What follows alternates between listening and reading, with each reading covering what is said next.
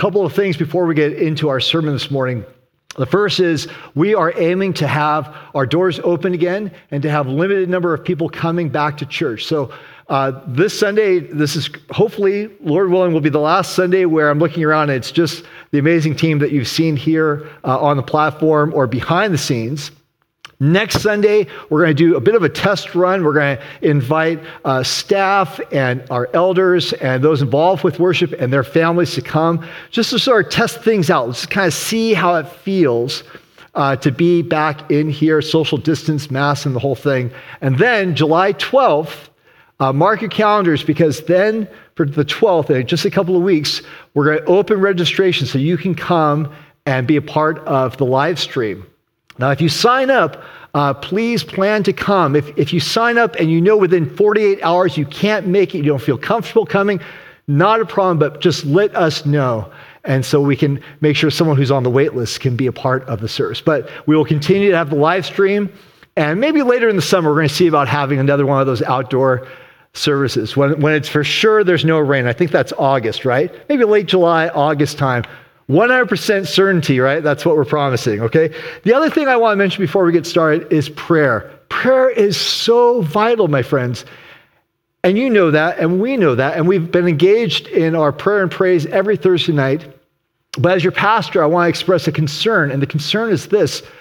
We are not hearing your prayer requests nearly as much as we were back before the pandemic. On a typical Sunday morning, there would be anywhere from 25, 30, 40 prayer requests that would come in, and our deacons and our prayer warriors and our staff would be praying over those requests. We would be writing postcards to send to you to let you know that we're praying for you. And that has just reduced down to just a trickle. So please send in your prayer requests. Post it right now on Facebook or YouTube. There'll be a link to the website, the link there to go and send a prayer request.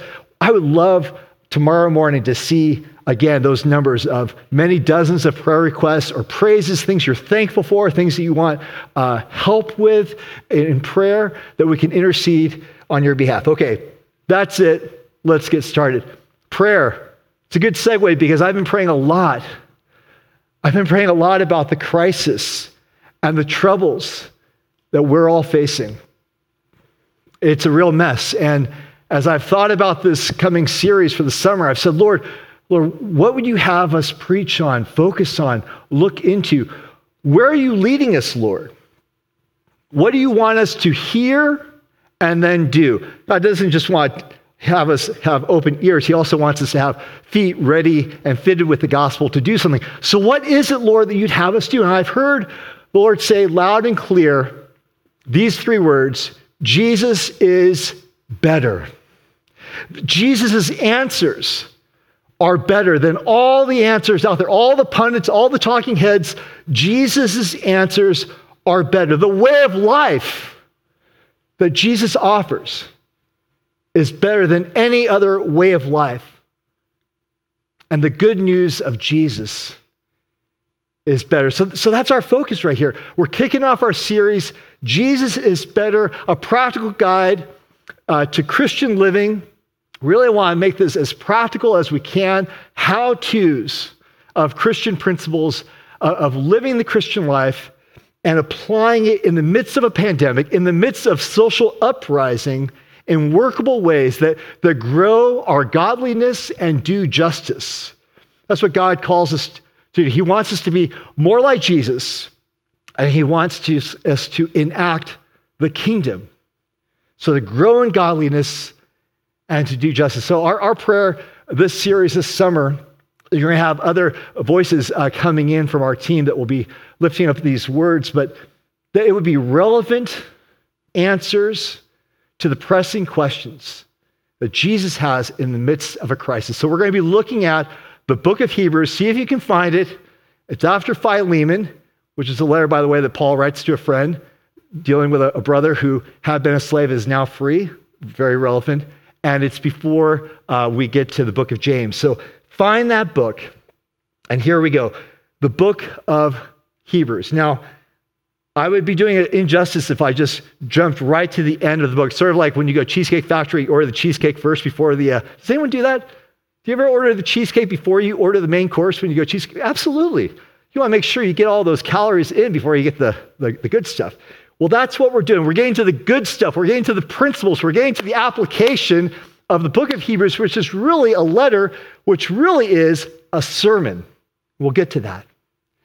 So I don't want to skip the first 11 chapters. Give me a couple of minutes to run through very quickly to set up those practical guidelines, the principles of Christian living. And let me just try to cover in 2 minutes. You're going to time me, Rob? Really? You've got a clock now. Okay.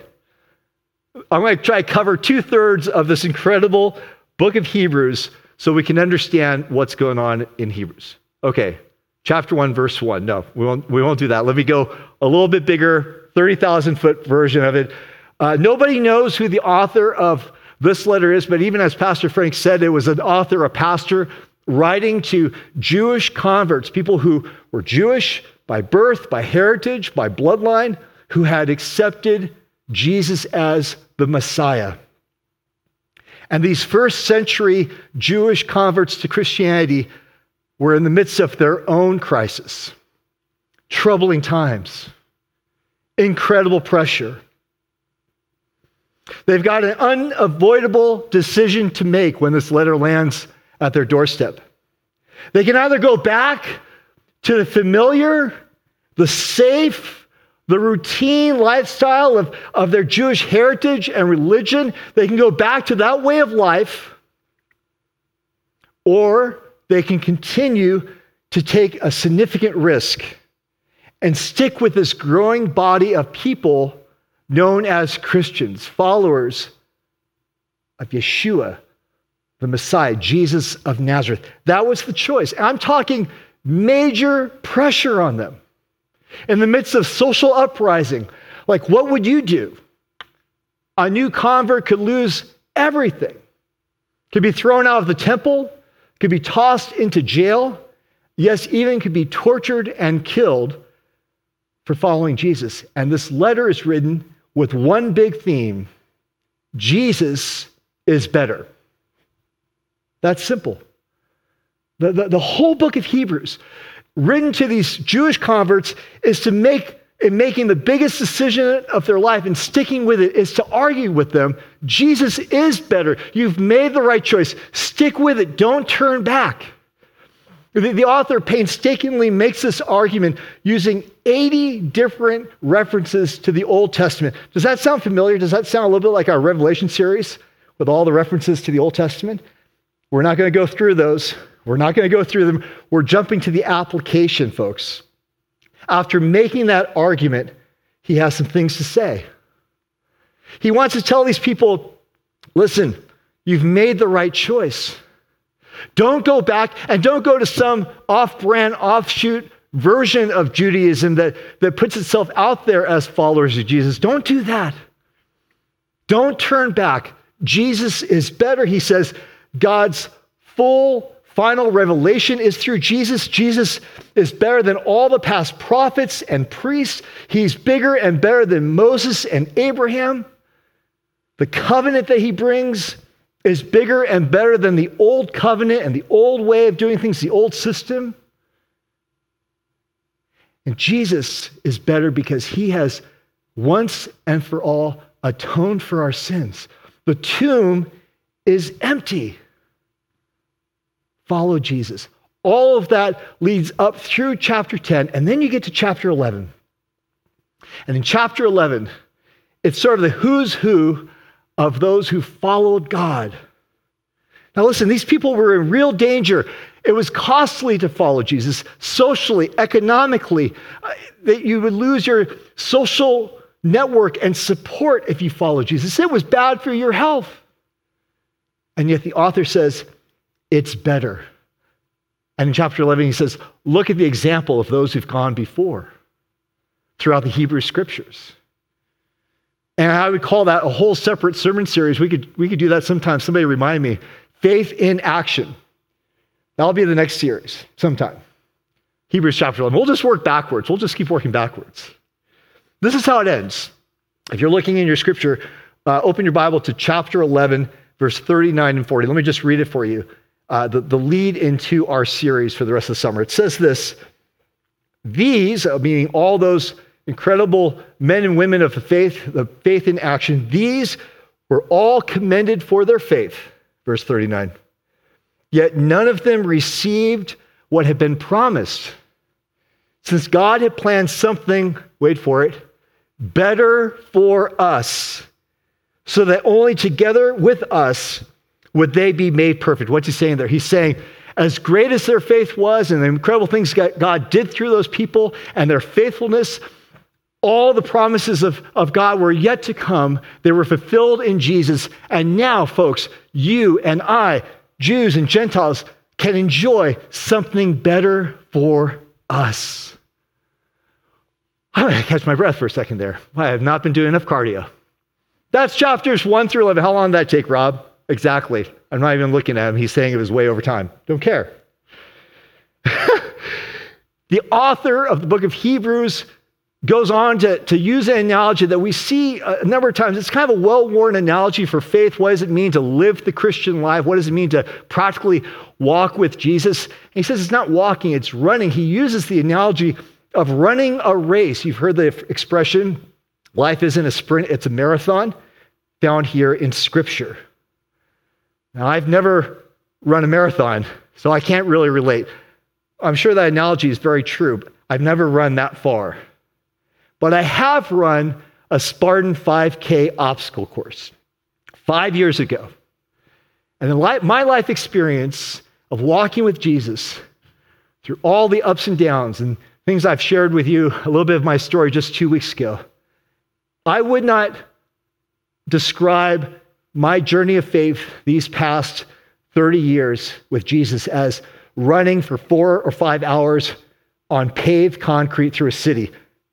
For 26 miles, I couldn't do that, but I don't see it that nice, smooth path.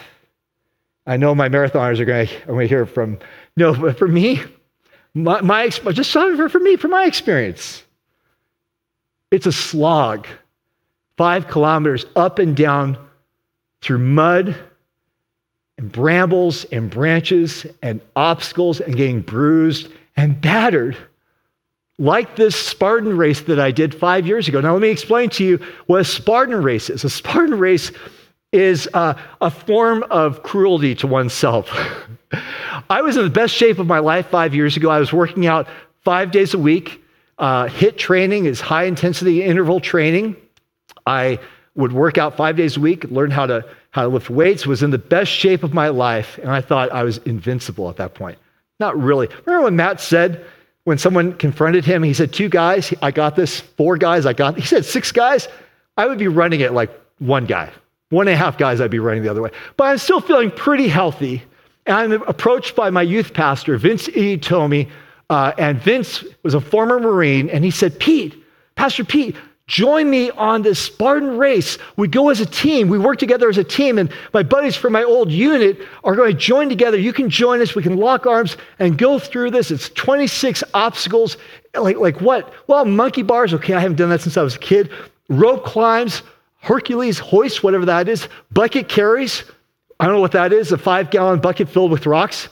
Okay. Atlas hoist. All these things. It's fun. You can throw spears. It'll be great. And I sign up because I'm proud and I'm an idiot. And I decide, okay, I'm not going to do this alone. I'm going to take my nephew, Christopher, who is a nationally ranked world-class crew guy, 19 years old. Like, this kid was ripped. He still is. I said, Christopher, you're going to be my backup. You need to be my bodyguard. If we get separated from the pack, you're going to help me. You got to hoist old Uncle Pete over these walls. No problem, he says. So we get to the race.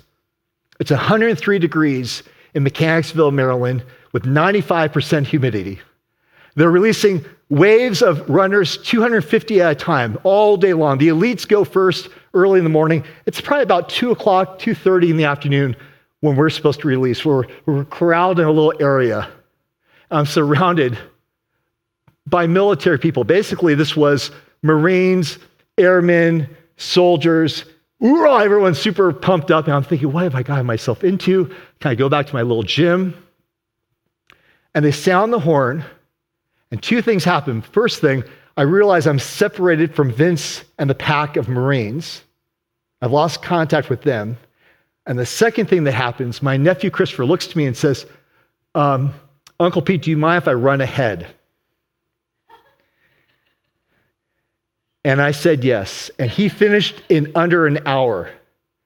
And I continued for 3.5 hours going through these obstacles and being more bruised and battered than ever before. I'm telling you this long story. I don't really like it when pastors tell long stories, but it's going to relate. It's going to relate, okay? Because I believe the Christian faith is like an obstacle course like this. So this is what it looked like at the end of the race. You go under barbed wire for 50 yards through the mud and through the muck, and then they have you jump over fire. Now, do you see that middle part of my body? That is not the beer belly that I have now. That's mud that I've been carrying, a good extra 15 pounds of mud that I've been slogging through. Please show the next slide, and then let's be done with this. There it is. That is the look of, she looks like she's happy. Does he look like he's happy? I think he's questioning the choices he's made in life. Okay, let's be done with that. So there it is. Okay, Ed, please. What has your Christian experience been like?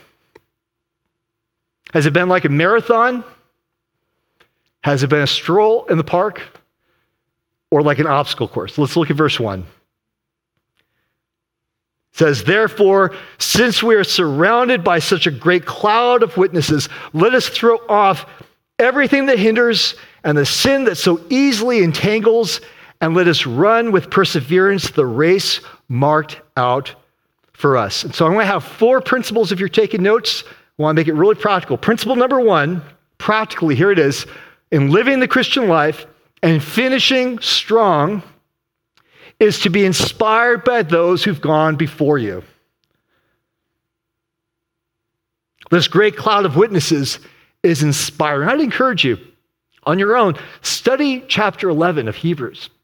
Go back and look at each one and go back to the text. It's inspiring. Now, I don't think literally there's a crowd looking down on us right now from heaven. I think they're busy worshiping God, but I think the author here really is speaking to being inspired by their testimony, inspired by their journey of faith, by the obstacles that they faced. So to finish strong, we need to be inspired by those who've gone before us. The great legacy of men and women, and maybe if you've come from a Christian family, I mean, Rob was just mentioning at the beginning, what a beautiful testimony to have people in your life who've journeyed through faith, and we can look back to, and we can rely on their experience. But there are testimonies all around. Look at the people you're sitting with right now. They all have a story to tell. So look to them, be inspired by them. Make those people the heroes that you care about. To look at their example. The example of incredible missionaries who sacrificed everything for the sake of the gospel. And people that turn their whole vocation towards a way of using it for God's purposes. Business women and men and doctors and teachers and shop owners and people that just went through life, librarians, but they had faith. Homemakers raised their kids and blessed their neighbor kids to know Jesus. Be inspired by those stories. That's number 1. Number 2, the number 2 thing the author gives here is a practical principle to apply that will serve you very well in growing in godliness and doing justice and living fully. Let me just define, godliness is being devoted to conforming to the design of God. That's what godliness is. We want to be conformed to the design of God. And doing justice is a term, simply it means doing the right thing. Doing what should be done. Justice is one of God's attributes that flows out of his holiness. So if you want to grow in godliness, you want to do justice, you want to do the right thing, here it is. Here's where it starts. Right here in your heart. Look at the first step. It's 2 parts. Number 1, let us throw off everything that hinders. Now, this is the same with running a race, isn't it? When a runner's getting ready to race, she just drops any kind of extra weight. You take off the jacket and you just drop things that weigh you down. So here's my question, my friends. What is weighing you down spiritually? What extra weight are you carrying right now? In a word, I would say what weighs most Christians down, what holds us back spiritually, in one word, is worldliness. Worldliness is the opposite of godliness. Worldliness is the condition of being overly interested with worldly affairs, especially when it means neglecting your spiritual health. What are you carrying in this world and caring more about in this world that is holding you back and weighing you down? The Apostle Paul equates worldliness with spiritual immaturity. So there's godliness, that's what we want. We want to be more conformed to Christ. We want to live the way God's designed us. The opposite of that is worldliness. And when Paul looks at men and women who are worldly, he says they are spiritually immature. They are out of shape. They're carrying extra weight. See, I've got my t-shirt so I can fit into it, but that midsection, late 40s. Listen to what Paul says to the church in Corinth. He's trying to correct these Christians who are becoming more and more worldly. 1 Corinthians 3, verses 1-3. Brothers and sisters, I could not address you as people who live by the Spirit, but as people who are still worldly, mere infants in Christ. I gave you milk, not solid food, for you were not yet ready for it. Indeed, you are still not ready.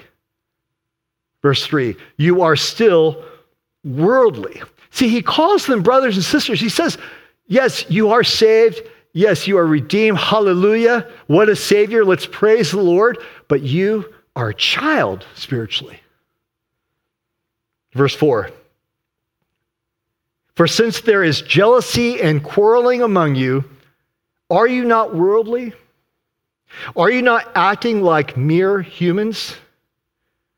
So let's just track this with me. Worldliness is the opposite of godliness. Worldliness is putting other priorities first, caring about other things, getting your priorities out of whack and out of step with the Spirit. It's doing the wrong thing. It's often expressed in being selfish, self-serving. And here Paul says worldliness, he defines it in two ways: jealousy and quarreling. What would happen in the church if we could do away with jealousy and quarreling? If we could do away with comparing ourselves to others and bickering? And Paul says, you are children. I have to just keep feeding you milk. I can't give you real meat because you're acting like kids, fighting.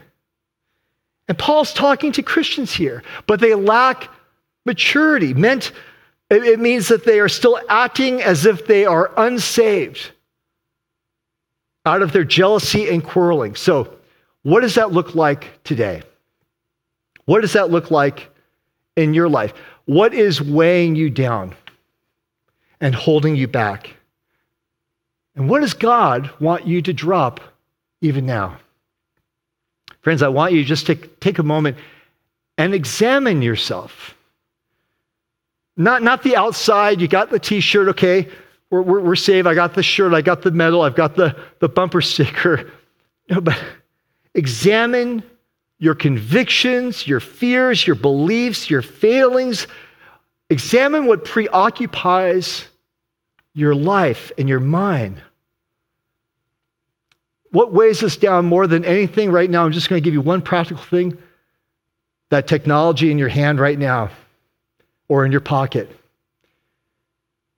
Social media, for starters. Materialism, for starters. Selfish entertainment, constantly being fed. Like just zooming it into our brain cells, constantly being fed something that, what's it doing? It's distracting us from getting real. Am I alone? Is that just me? Everyone's looking up from their phones right now like, wait, what? Did he say something important? Tweetable? No, definitely not tweetable. 1 Timothy 6:6. I say it because I love you, and I also am saying it because I got to deal with it too, okay? You're not alone in this. No one here is perfect, okay? 1 Timothy 6:6 says, godliness actually is a means of great gain when accompanied with contentment. So here's the question. Here's the test for yourself. Are you content right now? Are you truly content? Or you just keep scrolling, keep looking for a boost? I'm just telling you, set it aside, at least today, for Sabbath. Do you struggle with contentment? What's slowing you down? What's weighing you down? The writer of Hebrews says, throw off everything. Most things, what can I afford? He says, throw off everything that hinders and slows you down, slows down your performance, that sabotages our faith. That's number one. Number two, he says, throw off, quote, the sin that so easily entangles. Sin in its simplest form is disobeying the rules of God, but the definition from there gets much more complicated, but we're not going to get into complicated. Let's just keep it simple. Sin is disobeying God. Sin is going against the owner's manual. And I think the emphasis here is narrowly on personal sin. If we were to study all of Hebrews, it would really be the sin of unbelief. That's really what the author's focused on here. That's the biggest personal sin that the author here is concerned about, but it does get more complicated. So the question is, what sin entangles you? So I've been walking around with my shoe untied. So in your life, what's untied right now in your life that you're tripping over? Just think about it for a second. Now, we spend so much time focusing on avoiding the major sins. Well, at least I'm not like that. Well, I'll never do that again. Well, those poor folks that were in the video, well, I've never tried heroin. I've never been on the H train. At least that's fine. I've got other vices. My team's a little worried that I know that reference. Okay, sorry. But what about other addictions? This might be my last sermon, folks, so I've made a reference to an illicit drug. Stick with me. Like what? What kind of sins am I thinking of? I'm thinking about acceptable sins. I'm thinking about things we know are not right according to God's word, but we say it's acceptable. I mean, we justify ourselves. But if we were to say it online, we say it in a group of friends, and we say, well, hold up scripture, what does Jesus say? We know it's wrong. And yet we give ourselves a pass. We won't give someone else a pass. Certainly if something is misspoken from this place, you won't give that person a pass, but we give ourselves a pass for thinking those things. What do I have in mind? Here's a list of a few. And think about where this list comes from. It either comes from apathy or inattention or disregard, anger. Do you need to confess right now? Right now, you have so much anger inside of you towards another person, towards someone you don't even know, just a thing or a group that you need to confess. How about pride? Are you overly proud? You need to check yourself and have the humility of Christ in you. How about prejudice? I've never said the N-word. Okay. Gold star. But you talk about those people. You need to confess. Judgmentalism. Discontent. Selfishness. How about self-control?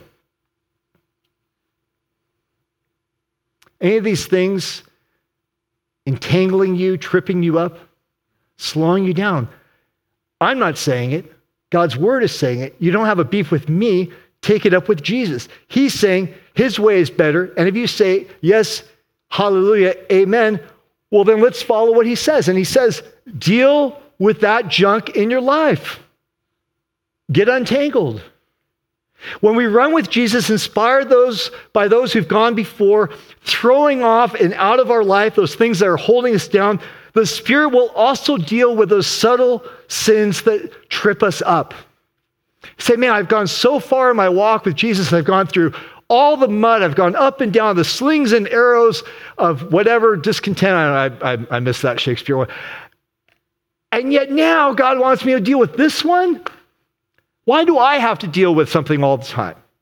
Why can't he work on his stuff? Why do I have, right? Isn't that happening? Is that happening right now? Turn to the loved one you're sitting with right now and you're saying, they have some things they could work on. And Jesus is saying, no, I'm talking to you, to me. Romans 7:11, this is serious business. It says, sin is deadly, and yet it's subtle. So the word says, free yourself by recognizing acceptable sin for what it is. Don't call it a mistake. Oh, it's just a mistake. Don't name it a bad habit. Oh, you know me. It's just a weakness that I have. It's just the way I was raised. Don't do that. You'll never lose it. You'll never drop it that way. Name it for what it is. Have someone in your life to hold you accountable, to pray over you, to know God's grace is there for you. God's grace is greater than the sin that is within us, right? Amen? Isn't that what we pray? Romans 5:20. When sin increases, grace increases all the more. Name it and say, Lord, please free me from that. So, first lesson in the midst of Christian living, in the midst of this crisis and troubling times, number one, let's get inspired by those who've gone before us. Number two, let's reject worldliness. It's countercultural. It will look strange to people around you. You're probably doing it the right way. If someone says, what is your family doing? What is this all about? Where are you putting? It's probably on the right track if you look a little weird for following Jesus. Number three, identify, target, and kill sin in your life. And the fourth and final lesson today, number four, look to Jesus. Jesus is setting the pace. He is the trailblazer. My nephew finished that race in under an hour. Didn't see him until the whole thing was over. Jesus paces himself so we can see him. We can see where he's headed. Are you sure, Lord? That way? And isn't it funny? Jesus often takes us through the hard way. Like, can I go around this hill or this obstacle? Do I have to have that uncomfortable conversation? Someone just texted me right before this service, being put in a very awkward position, looking for advice. What should I say to this loved one who wants me to do something that is not aligned with my values? It's not aligned with what the Lord would have me do. Jesus, why do I have to have that conversation? And he says, keep coming. Come on. Keep up. Keep our eyes on Jesus. Look what the author says here. He says, verse 2, fix our eyes on Jesus, the pioneer and perfecter of faith. For the joy set before him, he endured the cross, scorning its shame, and sat down at the right hand of the throne of God. So 2 questions before we look at fixing our eyes on Jesus. I want to ask you this question. What obstacles right now are in your way? Can you think of an obstacle in your life right now that you're facing? Maybe it's you got to climb through the mud under barbed wire or up over. What is that? Name it right now. Let's give it to the Lord. Where do you see God's grace in the midst of that? God, where are you in the midst of this? Where is he giving you a sign that he's present? And now verse 2, look to Jesus. He says, fix your eyes on Jesus. Rivet your eyes on the cross because he's the pioneer, the trailblazer, and he is our reward. Look what it says. Look at the text. We're wrapping up. We're there almost. It says, for the joy set before him, he endured the cross. That means Jesus knew what would happen and what would result in his obedience to the Father, that going to the cross, enduring that pain was worth it because he was going to win our salvation, because he was going to be able to reward you with eternal life. That was the joy set before him. Jesus endured all the mess of people, all the mess that the world had made, all the hostility, all the jeers and spitting and name calling. the virus of sin, the sickness, and twisted definitions of love.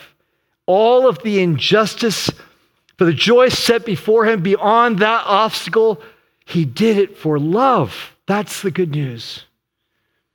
The author says, quote, he endured the cross, scorning its shame. Underline that if that's in your scripture. Scorning its shame. That means Jesus thought so little of the pain, the shame, the bruises, and the scars that he said, no, I'm just running right through this thing.